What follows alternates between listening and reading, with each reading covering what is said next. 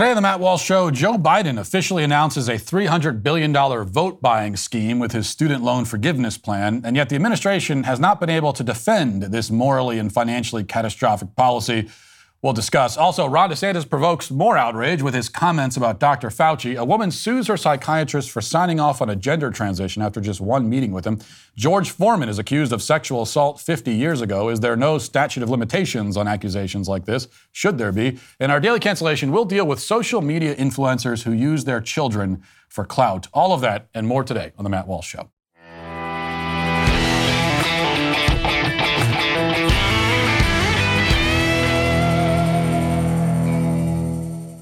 The best thing you can do right now is to put yourself into a better financial situation. Dig into your expenses, your savings, your investments. Take action to cut back where you can. If you have a lot of credit card debt or high living expenses, deal with it right now. Call American Financing for a free, no-obligation mortgage review and learn how your home can work for you. I mean, you've probably put a lot of time and effort into it, and many of you may be experiencing significant equity gains.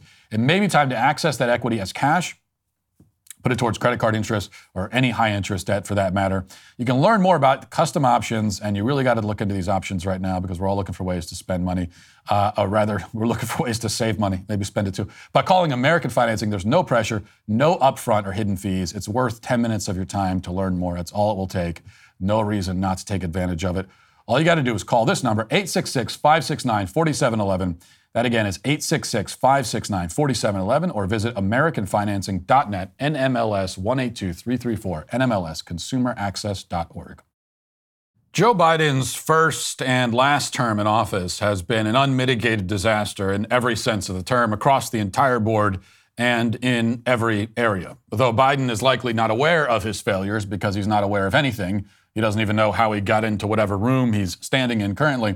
Much less does he understand his own policies or their impact on the public. Still, it has been a cavalcade of catastrophes. So what else is a Democrat going to do heading into an election season with no achievements to highlight, no successes to brag about?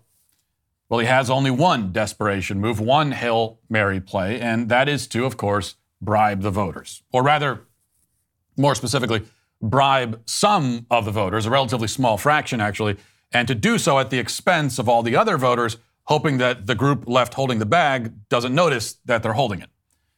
And so finally yesterday, after much buildup and anticipation, President Biden did officially announce that he would forgive, quote unquote, $300 billion of student loan debt. The plan, which the White House unveiled on Wednesday, would wipe out $10,000 worth of loans for borrowers earning less than $125,000 in income as individuals, or $250,000 as a household. He has taken out his magic wand and poofed all of that debt away. Well, not really. I mean, the wand is more of a giant broom, which will be used to sweep the debt from one part of the room over into another, even larger part. The mess that had been mucking up one corner will now become a more widely distributed mess across a larger portion of the house. And worst of all, the people that are now left to deal with the mess are precisely the ones who did not create it and had nothing at all to do with it. The plan translates into about $2,000 worth of additional financial burden for every taxpayer, but that's only the beginning. The even greater cost will come in the form of inflation. Of course, Biden says that there's no need to worry about inflation because reasons. By resuming student loan payments at the same time as we provide targeted relief, we're taking an economically responsible course. As a consequence, about $50 billion a year will start coming back into the Treasury because of resumption of debt. Independent experts agree that these actions taken together will provide real benefits for families without meaningful effect on inflation. Well, that is nonsense, obviously. As Jason Furman, a former economic advisor to Obama, wrote yesterday, he said, pouring roughly $500 billion of gasoline on the inflationary fire that's already burning is reckless. Doing it while going well beyond one campaign promise, $10,000 of student loan relief, and breaking another, all proposals paid for, is even worse. Now, that's especially compelling coming from an economics guy who worked for a Democrat, but we don't need him or anyone else to tell us this. Obviously, dumping $300 billion into an economy already ravaged by inflation will create more inflation. Any rational person can see that. even as the Democrats, as always, tell us not to believe our lying eyes. And also don't believe our lying ears, especially when our ears heard Nancy Pelosi just recently declare that the president does not have the authority to do what he just did yesterday. You may recall this. People think that the President of the United States, is this more on the subject than you ever want to know? Well, you'll let me know. People think that the President of the United States has the power for debt forgiveness. He does not. He can postpone, he can delay, but he does not have that power. That has to be an act of Congress. Yet another moment to be shoved down the memory hole. But if you really want to understand how indefensible this move from Biden is, all you have to do is listen to the administration try to defend it. For example, here was Biden yesterday when asked whether this policy is fair to the people who've already paid back their loans. That's a very good question. Here's what he says. Thank you. Mr. President, is this unfair to people who paid their student loans or chose not to take out loans? Is it fair to people who, in fact, do not own multi-billion-dollar businesses? They see why these guys get them all tax breaks? Is that fair? What do you think?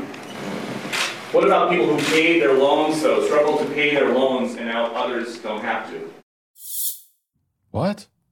That was a total non sequitur.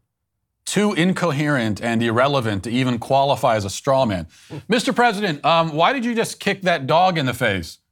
Why did I kick the dog? Well, what about the orca and Free Willy? Remember him? He was treated poorly. Was that fair? Was it? What? And before you blame his response on dementia, please note how the White House spokesperson was also asked some questions about this and didn't perform much better when confronted with a similar line of questioning. Let's watch that.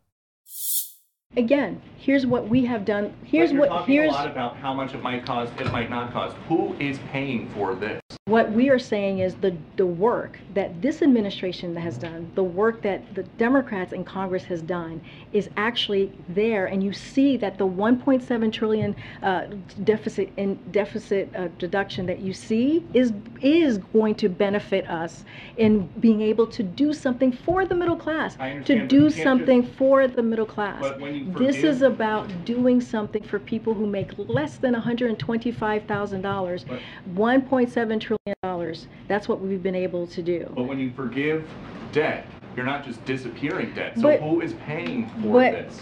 And then I'll give you the second part. We lifted the pause, right? We're going to lift the pause at the end of this year, which is going to matter, right? Which is going to offset a lot of what we're doing as well. Well, it doesn't answer the question at all, and it's nonsense, first of all. Think about what they're claiming here.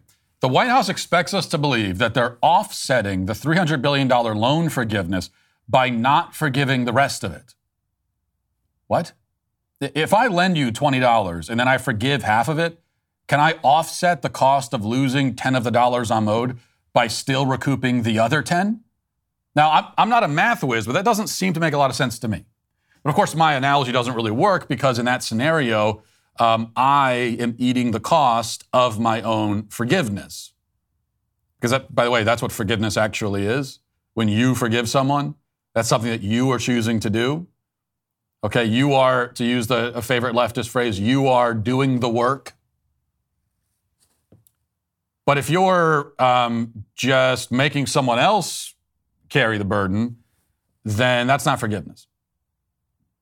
And in this case, though Karen Jean-Pierre doesn't want to say it out loud, the people paying for this forgiveness are the ordinary taxpayers. And as always, the burden will be felt heaviest, most, by the working class. So think about this plan for a moment. College graduates earning six figures as an individual will have part of their debts paid by people making a fraction of their salary, most of whom didn't even go to college. And I know that because the majority of adults in this country do not have bachelor degrees. The median individual income in the USA is less than $40,000. Biden is offering forgiveness, quote unquote, to college graduates making 3 times the median.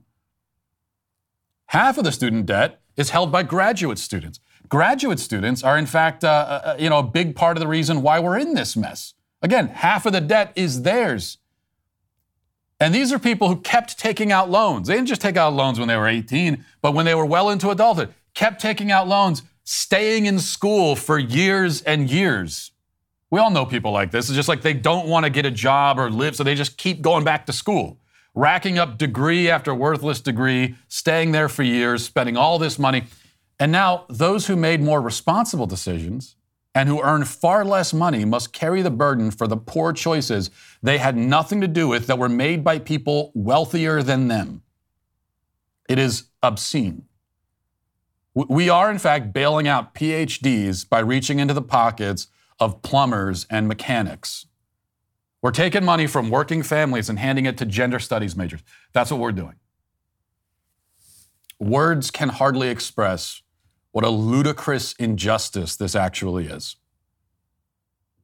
Meanwhile, adding insult to injury, nothing at all is being done to actually solve the underlying problem or hold any of the guilty parties accountable. Let's start with the universities. It is amazing that we can constantly have this conversation about student debt, the student debt crisis, and yet the universities are let off the hook completely. It's like when we talk about student debt, it's like the universities don't even exist. Where's this debt coming from? What are the people paying for? Why are they taking out the loans to go to the universities? Why are the loans so much money? Because the universities are charging that much. Why are they charging that much? No one even asks the question, especially on the left, they don't. Why the hell should it cost $100,000 to go one of these stupid places? They're not made to justify those prices. They never are. When's the last time you saw any university official being asked by anyone, hey, why are you guys charging this much?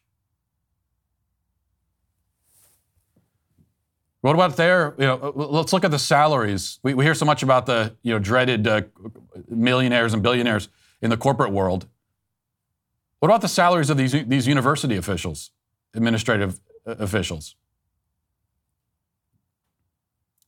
The universities are still charging exorbitant fees for an education that proves to be worthless most of the time. In fact, now they can charge even more, and they can be even more reckless, knowing that the federal government will come in and transfer the debt from the borrower to his neighbor across the street. So the corruption and greed in the university system is not only not addressed, but actually encouraged. Also, the school system. Before you get to the university system, you have the school system, grade schools, funneling millions of kids into the universities. They're still doing this. They were doing this when I went to grade school. It's not subtle. They're like telling you, you need to go to college. If you don't go to college, you're going to be a failure. You're not going to be able to make any money.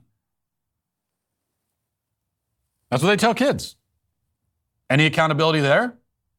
What about the employers who are still doing their part to deepen the crisis by requiring college degrees for positions that don't necessitate them and for jobs that must be learned by doing, whether you have a degree or not? Now, there are exceptions to this, but most jobs out there in the world, most of them, you learn them just by doing them. You don't learn them by going to school for 4 years. You go to school for 20 years, and you're not going to be even a fraction of the way there in terms of like being ready for most jobs that exist, because you have to actually do it and get training. These are the culprits constantly working every day to inflate the student debt bubble, and not a single thing is being done to stop them. Not a single thing. Instead, the problem is allowed to persist. The cancer is left untreated, and the people made to pay the price are precisely those people who have the least to do with any of it. And you know what the greatest insult to injury actually is? Is that, go talk to people that are in college about why they're there. Well, most of the college kids, they have no idea what they want to do with their lives. So it's not that.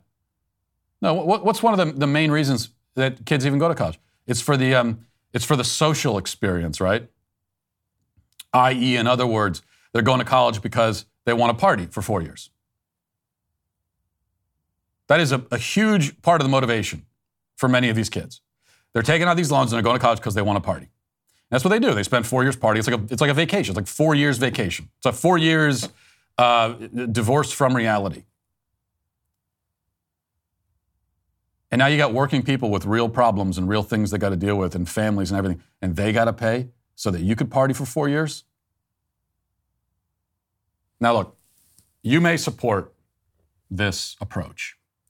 If you do, it's because you personally benefit and you don't really care about the effect it has on other people. That's it. I mean, it's selfishness. You're allowed to be selfish, you can be, but that's what it is. Don't claim it's anything else. But if you do support it, all I ask is that you please never speak another word about equity or justice or fairness ever again. You have lost the right to pretend to care about any of those things. So just be honest. It's the least you could do. Now let's get to our 5 headlines.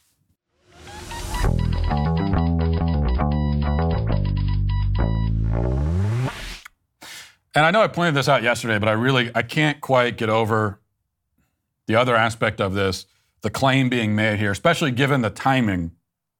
This is happening along with some of the other issues that we've been discussing. So it just brings you back to this fact that, according to the left, an 18-year-old cannot consent to a student loan. Student loans are predatory because of the interest rates and everything, but mainly because they are being offered to 18-year-olds who don't understand what they're signing up for. So an 18-year-old cannot consent to a student loan, that part I agree with, by the way. It's crazy that we're allowing 18-year-olds to take out loans like this. But that's what the left, that part we all agree. The left says can't consent to it. But a 15-year-old can consent to a double mastectomy. A 12-year-old can consent to chemical castration. A 4-year-old can consent to socially transitioning to another gender. A 4-year-old can consent to becoming another gender socially, quote unquote. But an 18-year-old cannot be expected to read the terms of a financial agreement before he signs it. This is what we're expected to believe. These are the ideas we're expected to take seriously. Again, it's just obscene, is what it is. All right, Ron DeSantis has made some people a little bit upset with some remarks that he made about Tony Fauci. Let's listen to those. You have people like Fauci saying that his lockdowns didn't cause any permanent damage to any young kids. I got news for you, it did, and we are going to reap those rewards across the whole country for years and years and years because they treated kids so poorly. And I'm just sick of seeing him. I know he says he's going to retire. Someone needs to grab that little elf and chuck him across the Potomac.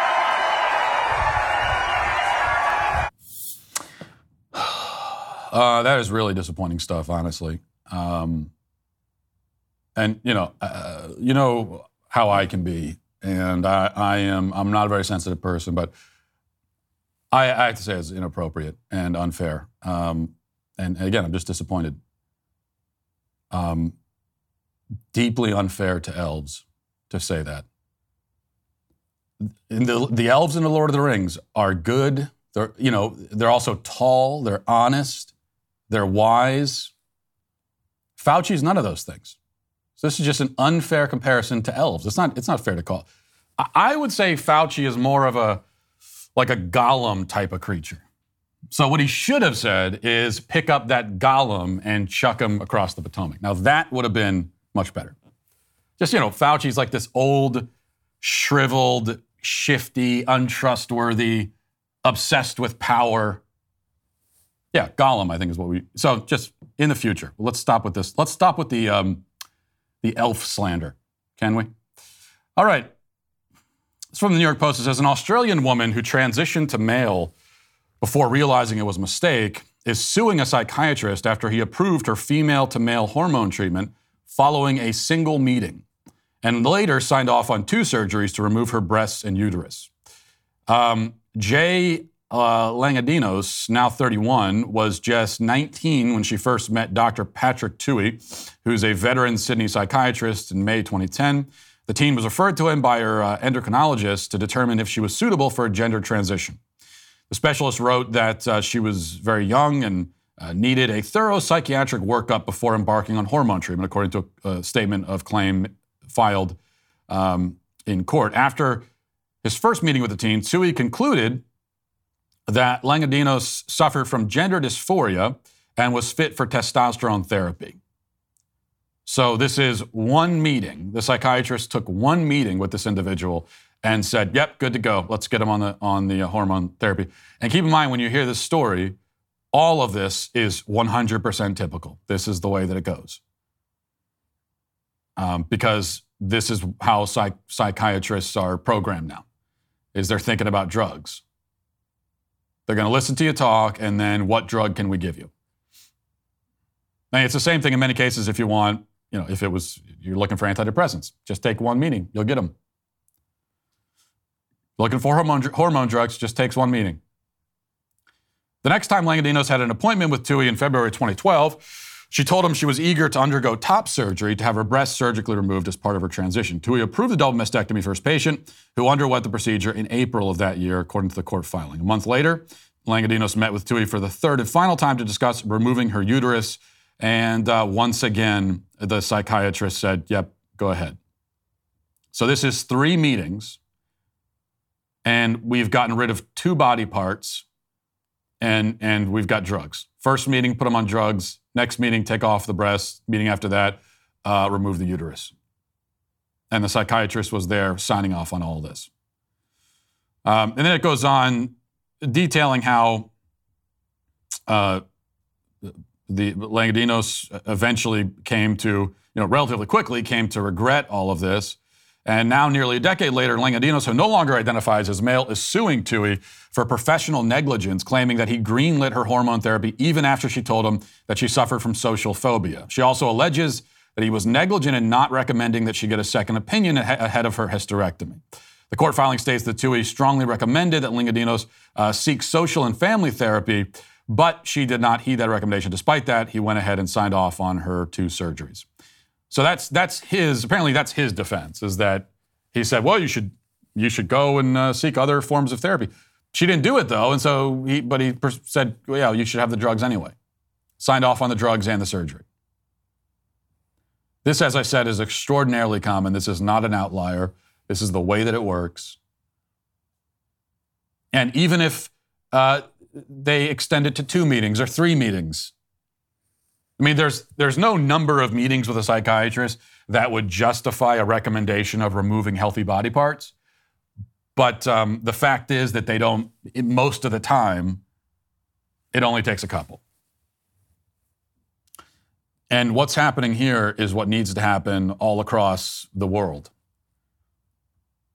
I mean, that is, we could talk about how to fight back against this madness, and there are many ways to do it. There's activism, there's political pressure, there's all kinds of things we can do. But lawsuits, ultimately, that's what's going to put a stop to this. And that's the indispensable element of this fight, is you got to start suing these people for negligence. And we're going to see more of this. The class action lawsuits that are coming down the pike here are just, it's hard to conceive of what we're going to be looking at. Class action lawsuits against hospitals, psychiatrists, pharmaceutical industry, all of it. And it all needs to happen.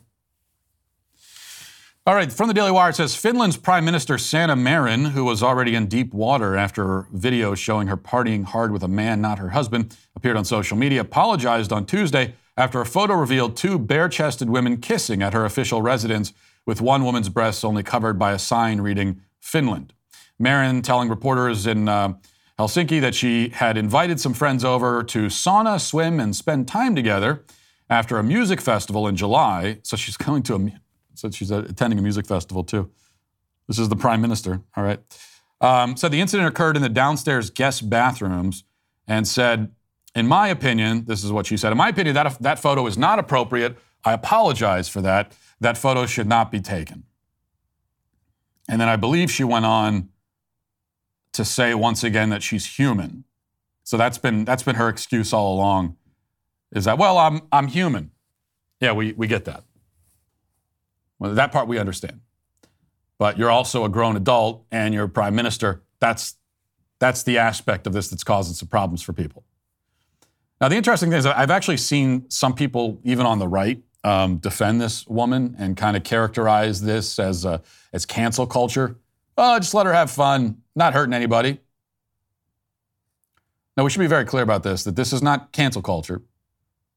I mean, first of all, as the leader of a country, it's not really possible to be a victim of cancel culture. Being criticized is part of the deal, and that's supposed to happen. You're supposed to be criticized. So there's no amount of criticism or scrutiny, even if it's unfair. That's not cancel culture. That just comes with the territory. And it's necessary and healthy that you be criticized and scrutinized all the time. Also, of course, the other thing about cancel culture is that it is, as I'm always trying to explain, it's a function of the institutions. That's what cancel culture is. That's what differentiates it from other, from just holding people accountable or average, everyday sort of run-of-the-mill criticism. It's a function of the institutions. So when you have the institutions working to punish someone for something that they've done or said, that's when you have cancel culture. But when you're running the institutions because you're the prime minister, well, then you can't be a victim of it. No. So this isn't cancel culture. This is standards of behavior, which is not cancel culture. And that's a good thing to have. And especially as conservatives, that's one of the things that we should be trying to conserve, actually, is standards of behavior. We expect people to act in a certain way. And our expectations for you are going to depend on your station in life. It depends on who you are, what your role is, what your vocation is. If you're an adult, in general, there are certain standards of behavior, certain expectations. That's good. That's one of the things, again, as conservatives, we should be trying to conserve. A society where there are no expectations of anyone, and you can just do anything you want,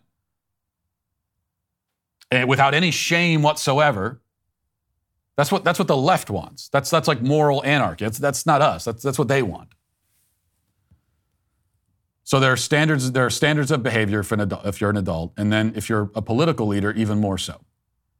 We expect more of you. You should be acting even better than the average person because of the responsibilities you've been given. All right.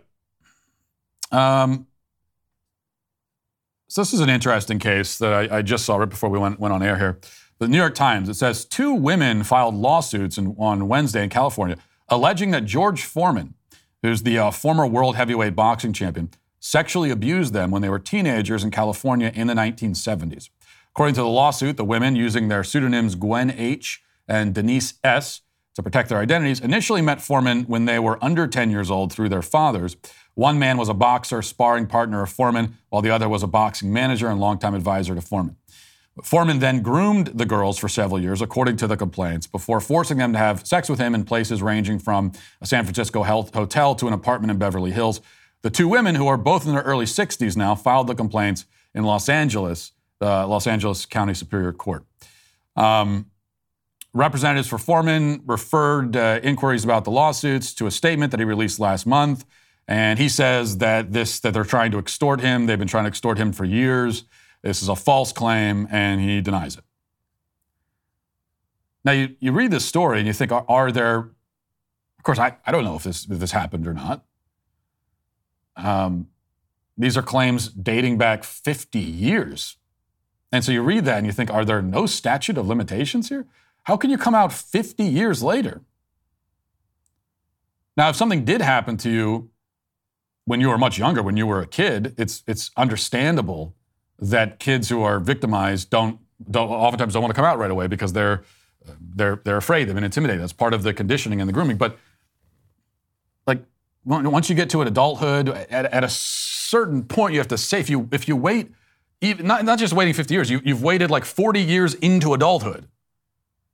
And now you're saying something at a time when it's just impossible to prove one way or another. It would be impossible to do. It's also impossible to, if you've been, if the claim is false and you're being falsely accused, it's impossible to vindicate yourself. It's just a claim. So how can you wait 50 years? Should there not be some kind of statute of limitations putting some urgency on this, saying, if you've been victimized, we absolutely want you to come forward, but you can't wait half a century to come forward. because there's nothing we can do with the claim at that point. Well, you would think that, but actually, California changed their law relatively recently. They changed it in response to the Me Too hysteria. And according to the law that went into effect back in 2020, they extended the statute of limitations. They extended it broadly just across the board. But then they also basically extended it indefinitely, because now, according to their law, you have to come forward within 5 years. If you're claiming you're a victim, you have to come forward within 5 years of discovering an injury. So that's the way they've phrased it in the law. Which, if you don't think much about it, it sounds like, okay, well, 5 years. That's okay. That's not that long. That seems fair. Well, but they're including psychological injury rather. So 5 years of discovering a psychological injury, which is another way of saying that you have forever. There is no statute of limitations. Because, yeah, you could walk into a psychiatrist's office when you're 65 and say, I'm traumatized by something that happened 50 years ago, and that's it. That's all you have to do. And now you've got 5 years from that first meeting with a psychiatrist to file a claim. And it should come as no surprise, by the way, that as soon as California put this law on the books, or rather it's amending the currently existing law, as soon as they amended the law, there's just been a rush of claims like this from people alleging that they were victimized decades prior. It's just obviously total madness. There's not an exact science here of what the statute of limitations should be, but I think any thinking person, any rational person would agree that 50 years is just way too long. Maybe like 5 years into adulthood. I think that might make sense. Or something between 5 and 50. All right. So we have two stories here of Hollywood, which, we know Hollywood loves nothing more than lecturing its own fans. And so we've got two examples of that. One of which I actually find somewhat upsetting to me on a personal level. So first, this is from Variety. It says, House of Dragon star, House of Dragon, I guess that's the new Game of Thrones show. So one of the stars, Steve Toussaint, who plays Lord Corlys Valoran, I don't know, a.k.a. the Sea Snake on the series, slammed viewers of Game of Thrones prequel who took issue with his casting, saying that they're racist. He says, it seems to be very hard for people to swallow. He said this in an interview with Men's Health. They're happy with a dragon flying. They're happy with white hair and violet-colored eyes. But a rich black guy, that's beyond the pale. Toussaint added, what has been wonderful is for every toxic person that has somehow found their way into my timeline, there have been so many others who've been so supportive and been like, oh my God, I can't wait. This is going to be great. All right. And then he goes on from there. So he's accusing viewers of being racist, and he's alleging that they're criticizing him, I guess, because he's portraying a character who in the books is a white guy, and in this, they switched him over to a black guy. And so he's calling them all racist for that criticism, which, to begin with, we could pretty much guarantee that, because we know this, there's a lot of precedent here. We see many stories like this, where actors are coming out now. It's very common now. Like there used to be a time when actors would be hesitant to criticize their own fan base, but now they just love doing it, scolding their own fans. And so we know from precedent that oftentimes when we're told that fans are racist because they're criticizing a black actor, and then you look at most of the criticism, you say, well, no, they just don't like the performance. It's got nothing to do with his skin color.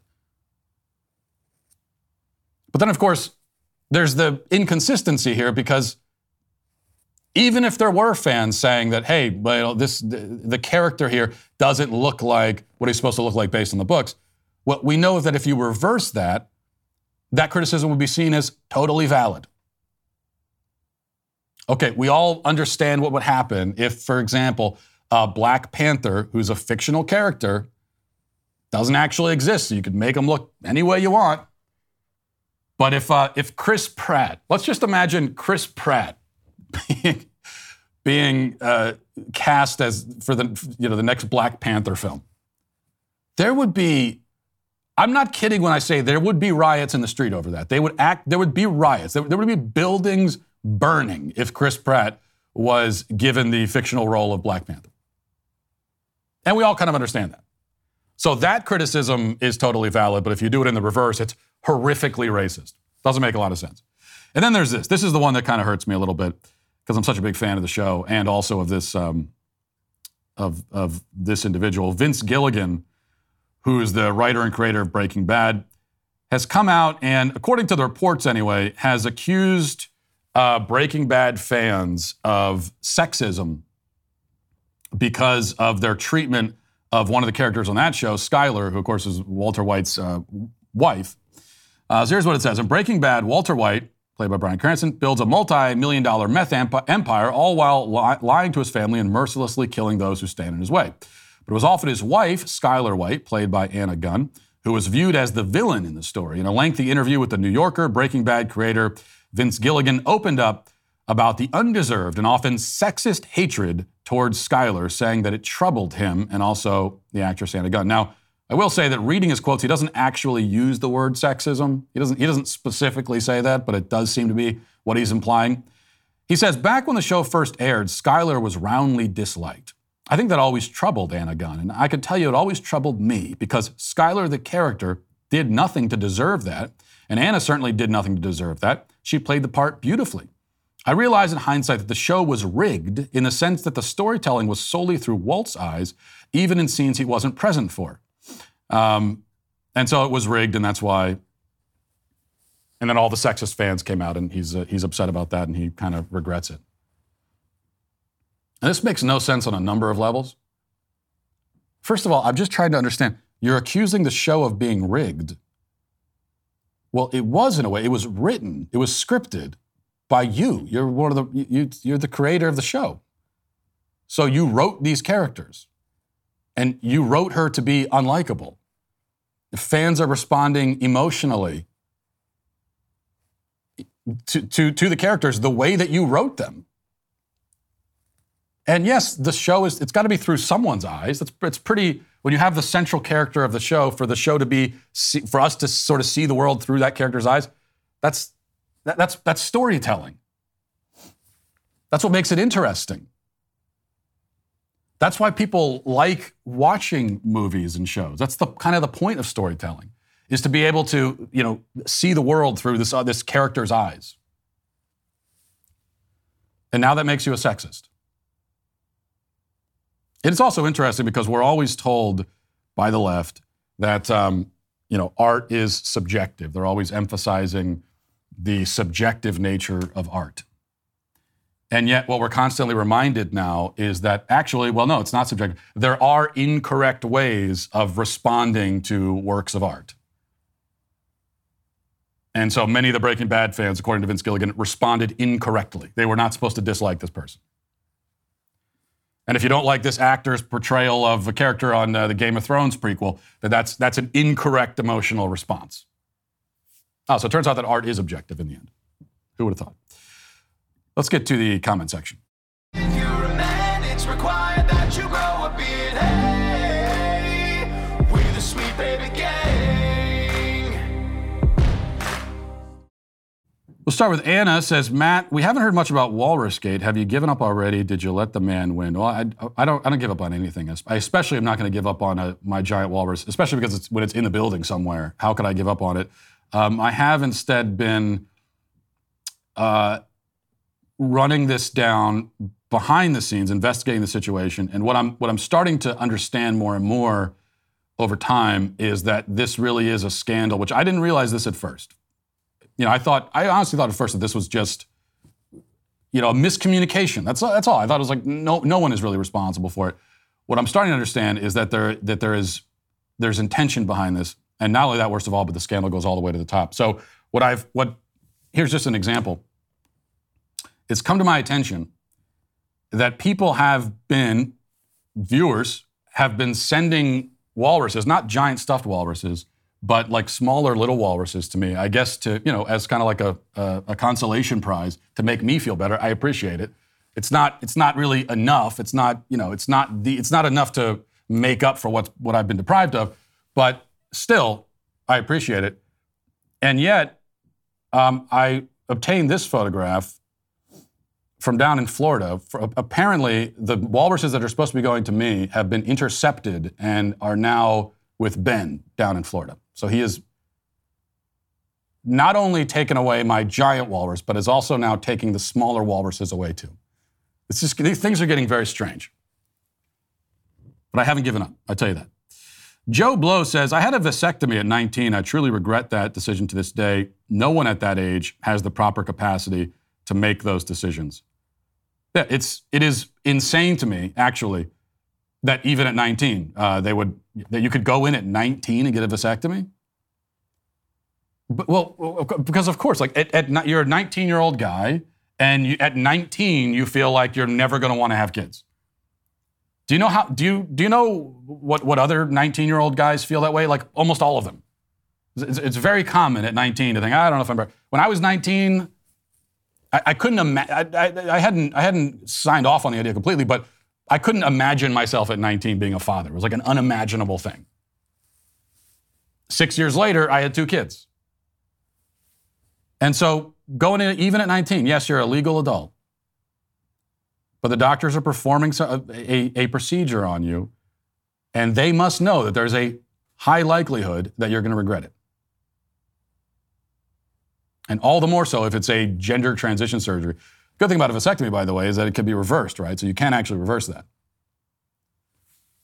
A lot of these gender affirmation surgeries, or in fact all of them, cannot actually be reversed. Not completely, anyway. Adam says, people are ignorant of the fact that Michael Jackson's, we're not going to keep doing the Michael Jackson thing. All right, fine. Michael Jackson's bedroom is 2 stories, that Macaulay Culkin is one of the biggest defenders of Michael, and that Wade Dobson's mother is a literal con artist. But I'm not shocked when you take a man with Michael's appearance and his childish behavior and add in the media repetition. Guys like Matt take the bait. It was designed and sold to the conservative audience for that reason. Okay, I played the clip for you. He said that he slept in bed with many children. He said that. That's what he said.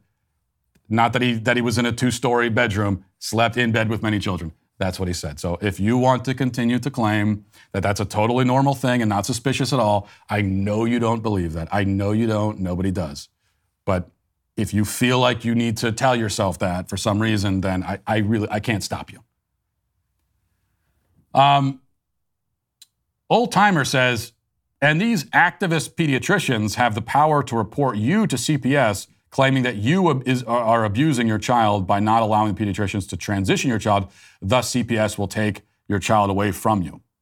That's exactly right. We've already seen cases like that. We've seen cases like that in Canada, which it tends to be even more egregious there because of the way the laws are set up, especially now with their laws, the way the laws against what do they call conversion therapy are written in Canada. It means that if you correctly gender your child, if you call your male child a boy or a he, but he wants to be a she, then you are guilty of conversion therapy. That's abuse, like we heard from a father in What is a Woman, which you can go to whatisawoman.com and watch that film now, and then you can get your child taken away. So that's in Canada, but it's happening increasingly in this country as well. You're absolutely right about that. Let's see. Dan says, Matt, your wife getting a college degree and sustaining student debt, did it pay off for her in a rewarding career? Genuinely curious, considering your stance, as I fully agree with you. Well, I think she would agree with me that it didn't exactly pay off because she's not working in that field, right? She's raising the kids. I'm paying off the debt. Many such cases. Here's the other thing. I think it's an important point to make about the student debt conversation that I often criticize, as many people do, the university system for, for giving a worthless education. They get people get the degree, they go out, they don't use it. But in an ideal scenario, we wouldn't be talking about using your education. Like in an ideal scenario, an education would be worthwhile for its own sake. So that if somebody went to school and they got the degree, they spent 4 years in school or however many years, they got the degree, And they don't, they end up staying at home, they're a stay-at-home mom or whatever, they work in a field where a degree is necessary.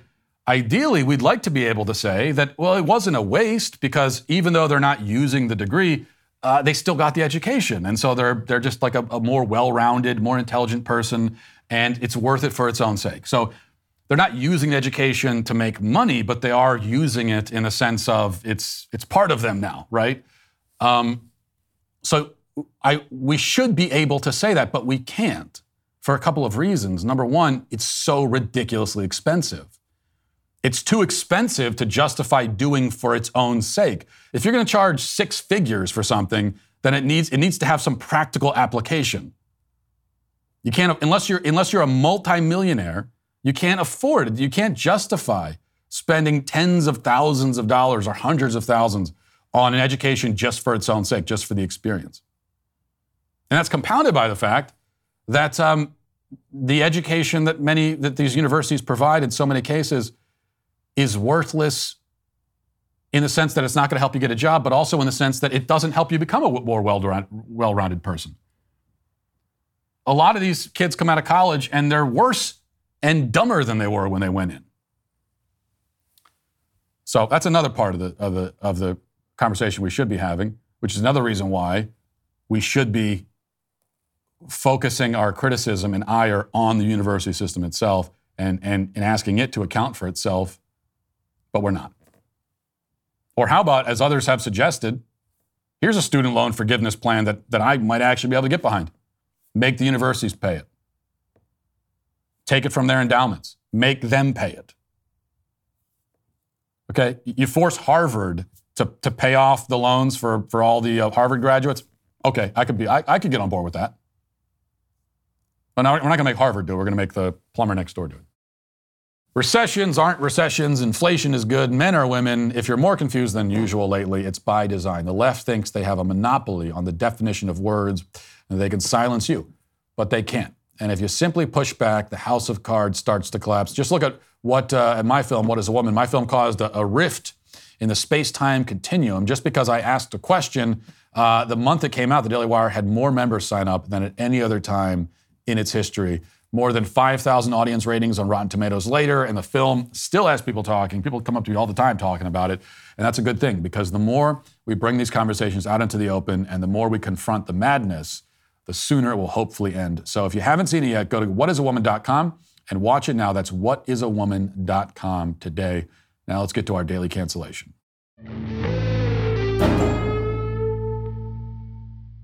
Well, you got to feel sorry for this generation of kids for many reasons, really, but especially because this is the first generation of children who will know what it's like to be raised by social media influencers. They're the first who will experience the trauma of having their childhood's mined for TikTok content. So take, for example, the 4-year-old daughter of TikTok influencer Kat Kelimani, whose social rejection by the neighborhood kids was immediately converted into content by mommy. Kat has made, somehow, headlines this week after issuing to use the New York Post phrase, heartfelt plea to other parents on the platform. The Post reports how a tearful and devastated mother witnessed her child being bullied and responded how any loving parent would by leveraging the incident for internet clout. So here is the emotional video, which has garnered over 2 million views, by the way, which was totally not the point, I'm sure. It was not the point of getting views, but here it is. Parent and have kids. I need your help. Why is parenting so hard? My daughter's 4 and has these little girls around her neighborhood who I thought she got along great with. Well, I looked out the window and I saw a couple of the girls putting their hands out like they didn't want to play with her. And so I walked over there and they were telling she's not allowed to play with them because they didn't want her to. She was devastated. She was crying and asking me why her friends don't like her and why she can't play with them. I didn't even know how to respond. I just said, everyone sometimes makes mistakes and sometimes people aren't feeling the best and then they treat other people not so nicely. And you can't control that. And when you are around people who are not so nice, it's just best to walk away because you can't control them. How do you handle situations like this with your children? Well, not like that. She didn't know how to respond. She didn't know how. So instead, she took out her phone, shot a selfie video, then edited it, and put sad piano music in the background, and then posted it. And then started furiously responding to the supportive comments, all while her daughter, presumably, stood by sobbing, having now been ignored by both her friends and her mom. But it's the music which does it for me. That's what does it. It's that's what destroys any chance that this was like an authentic, I'm reaching out for help. You're taking the time to pick out the emotional music to go along with it. No. Now, of course, even apart from the clout chasing, the problem with the video is that it's histrionic and absurdly melodramatic. Look, it's really not a big deal at all when little kids tell other little kids that they don't want to play with them. That's how little kids are. They're quite fickle as a community, okay? 4-year-olds in particular are prone to just like casually stabbing each other in the back for no discernible reason. It's extremely common for kids that age to play together nicely for a while, only for one to suddenly run out of the room and snitch on the other, trying to get him in trouble based on real or imagined crimes. And the amazing thing, though, is that they can go right back to being friends after that. The betrayed child doesn't hold anything against his betrayer. He doesn't even look at the other kid and say, what the hell, dude? I thought we were cool. What are you doing? No, he knows the rules, and he accepts them. They all accept tattletaling as inevitable. It's a custom among their people. They all understand this. And the same goes for incidents like what Kat witnessed. A child will want nothing to do with another child 1 minute, only to be pronouncing her a best friend the next. And in fact, girls don't grow out of that habit until like in their mid-70s. But the point is that kids experience hurt feelings, betrayals, rejections all the time. They'll be utterly devastated for 45 seconds, and then they forget about it. And you can even shorten that 45-second period of sadness by giving them candy or a sticker or a Band-Aid. Kids love Band-Aids. You can heal almost any wound, physical or emotional, with a Band-Aid.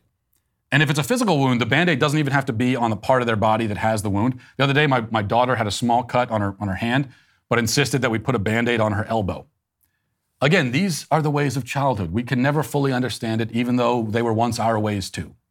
Does this mean that we should never take our children's emotions seriously? No, it just means that we shouldn't blow things out of proportion or create drama where it's not necessary. There's no need to make mountains out of molehills, and we especially should not be making TikTok videos out of them, because that is really the problem here. You know, the world has always had mothers who get far too emotional and upset about the most minor pains or difficulties their children suffer. I mean, every good mother has a tendency in that direction to one degree or another. That's why it's important to have both a mother and a father in the home. The mother has enough empathy to compensate for the father's occasional deficiencies in that regard, and the father has enough calmness and rationality to compensate in the other direction. That's the complementary nature of the sexes, saving the day yet again. But Kat's problem is really not an overabundance of empathy or emotion. Her problem, if anything, is the opposite. Her emotion is a performance for the camera. You know, she saw her daughter's sadness as a thing to be exploited, a piece of content for public consumption.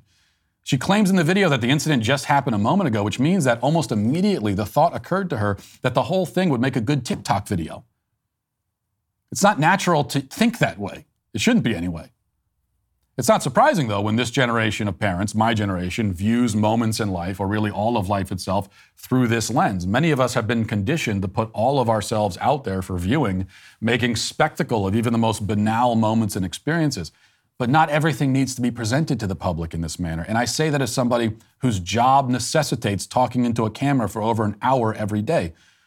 One of the reasons why we should retain some semblance of a private life for ourselves, and especially for our children, is that the internet is not a good substitute for a trusted confidant or counselor. If you really feel that you need to vent your frustrations, or you need a shoulder to cry on, or you need some wisdom and guidance, the comment section of TikTok is by far and away the absolute worst place to turn. Faceless strangers who are scrolling social media looking for content to distract them from their own personal lives are not suited for any of the roles I just listed. They also don't know you or care about you, and they will have forgotten about what you posted 5 seconds after they see it.